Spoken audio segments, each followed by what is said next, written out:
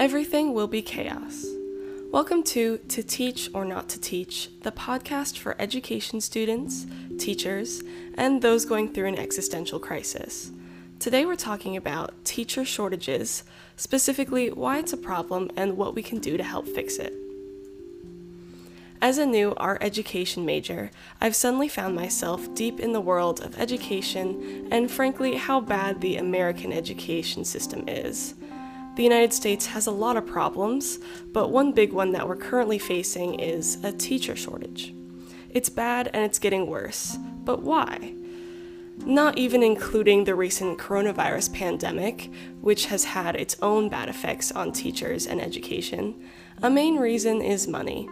It costs a lot of money to get a teaching degree, and you're not exactly living a life of luxury when you're actually a teacher. The average teaching salary in Idaho is $44,000. According to Education Week blog, teachers' weekly wages lag by more than 25% compared to similarly educated professionals in 16 states. There are no states where teacher pay is equal to or better than that of other college graduates. So people are aware that this is a career that requires degrees and certifications, but pays terribly. A lot of people feel like it's not worth it to even enter the field. According to the Bengal, the newspaper for Idaho State University, the number of students pursuing education is down. Not only are students not studying education in college, but new teachers are quitting the teaching industry altogether or leaving Idaho. According to the Bengal again, 15% of first-year teachers don't return for a second year, and a third of teachers who get certified to teach in Idaho move to other states.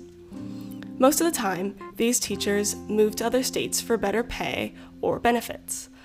Idaho is above the national average for the percent of teachers they lose yearly. So money is one reason, but a lot of people know that teachers don't make a lot of money. This is a main reason why less people are studying education. Let's look at other reasons why teachers who are already in their desired field and have completed all their education are leaving. In other words, let's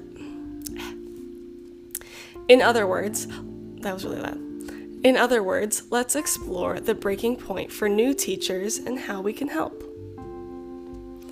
As a person who recently decided they want to be a teacher, I feel like I'm not the average education major. I can be cynical, have trouble talking to really young kids, and I don't even know if I want to be a teacher. I do know that I love art, want to show others their potential, and love helping people. I wanted to see what other education students are like and why they started this path to become a teacher as well, so I conducted a survey of education majors at Boise State University. The answers I got were heartwarming. The students said they want to inspire, help, educate, instill hope, and make a difference in children's lives. The students pursuing education degrees I surveyed mainly want to teach elementary school, but some want to teach high school English, music, math, art, a bunch of other things. I also had an in-depth interview with a new friend of mine, Kate. Kate's a sophomore at Boise State pursuing a degree in education. She either wants to be a special ed teacher or an elementary school teacher. She said she wants to be a teacher because she loves working with kids and feels so much joy when a student finally understands a concept. Kate also said she wants to teach in Idaho in the future. When I asked the survey participants if they want to teach in Idaho, the responses were mixed.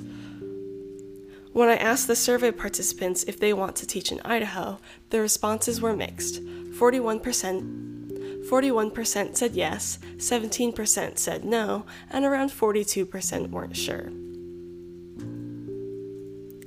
Where you teach affects a lot about your teaching. Does that sentence sound weird? Where you teach affects a lot about what you're teaching. I'm going to say it again. Where you teach affects your teaching a lot. Salary was previously mentioned, but the politics in the state informs what the teacher is allowed to talk about. In Idaho, there's a lot of complications on whether or not teachers are allowed to teach about climate change in public school. In Idaho, there's a lot of complications on whether or not teachers are allowed to teach about climate change in public school. There's often propositions involving education and funding that teachers have to be aware of.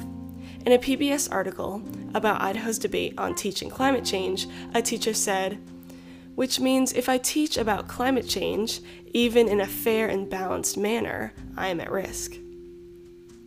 Teachers need to know if a proposition will completely change what they're allowed to teach or even talk about in school. Teachers in many states aren't allowed to talk about sexual orientation, even in an accepting or educational way. Another reason teachers need to stay on top of politics is that a proposition could cut funding for a school district. Art, music, or clubs could be lost. 69% of participants in my survey keep up with politics and policies that affect education, but only 38% said they participate in local politics.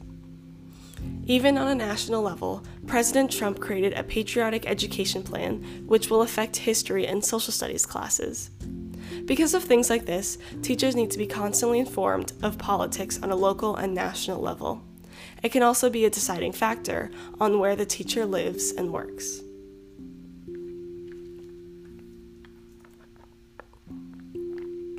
So teaching is hard. As a teacher, you're responsible for the well-being of students mentally and physically. You are a part of a group of people shaping the future generation. This is a lot of responsibility, and there's a lot of stress that can come with the issues educators face. This is a lot of responsibility, and there's a lot of stress that can come with all the issues educators face. So education majors are scared of a lot of things, and rightfully so. In my survey, the most common response was something involving not knowing what to do in a situation or not being able to help students. Salary concerns and classroom control were other common worries. Out of the 29 students surveyed, over 50% of them were slightly concerned at the salary they'd be making as a teacher, about 40% were very concerned about their salary, and about 10% were not concerned. But there were other specific worries too. The education students were worried about wasting time and money on a degree they wouldn't use, not being able to afford materials and supplies, and they had concerns about a heavy workload. Some were worried about not having time to start their own family, parents and students hating them, and facing discrimination. So why do teachers quit, and are these fears relevant? According to weareteachers.com, teachers quit because of overwhelming expectations, lack of a support system, overwhelming stress, discipline issues, and testing. There's a lot we can do to help ease the fears of these future teachers. The main things are, honestly, money and compassion. We need to treat teachers better. More money and more respect. We need to help teachers if they're feeling overwhelmed. Offer a support system in schools for new. We need to offer a support system in schools for new teachers to ask their colleagues about stress, discipline, and expectations. Parents and students need to respect teachers more, and as a society, we need to respect the profession more as a whole. Education is the basis of a successful society. The more educated an individual is, the more opportunities they'll have in life to benefit not only themselves, but their community around them. Being a teacher should be a competitive job with good pay, and we should only be hiring the best of the best. As my education professor Phil Kelly said, teacher shortage is the wrong way to look at it. We have plenty of qualified people who are able to teach right now. We just aren't attracting them to the positions. We need to put more money into education to benefit the students and teachers. Being a teacher is stressful, and more often than not,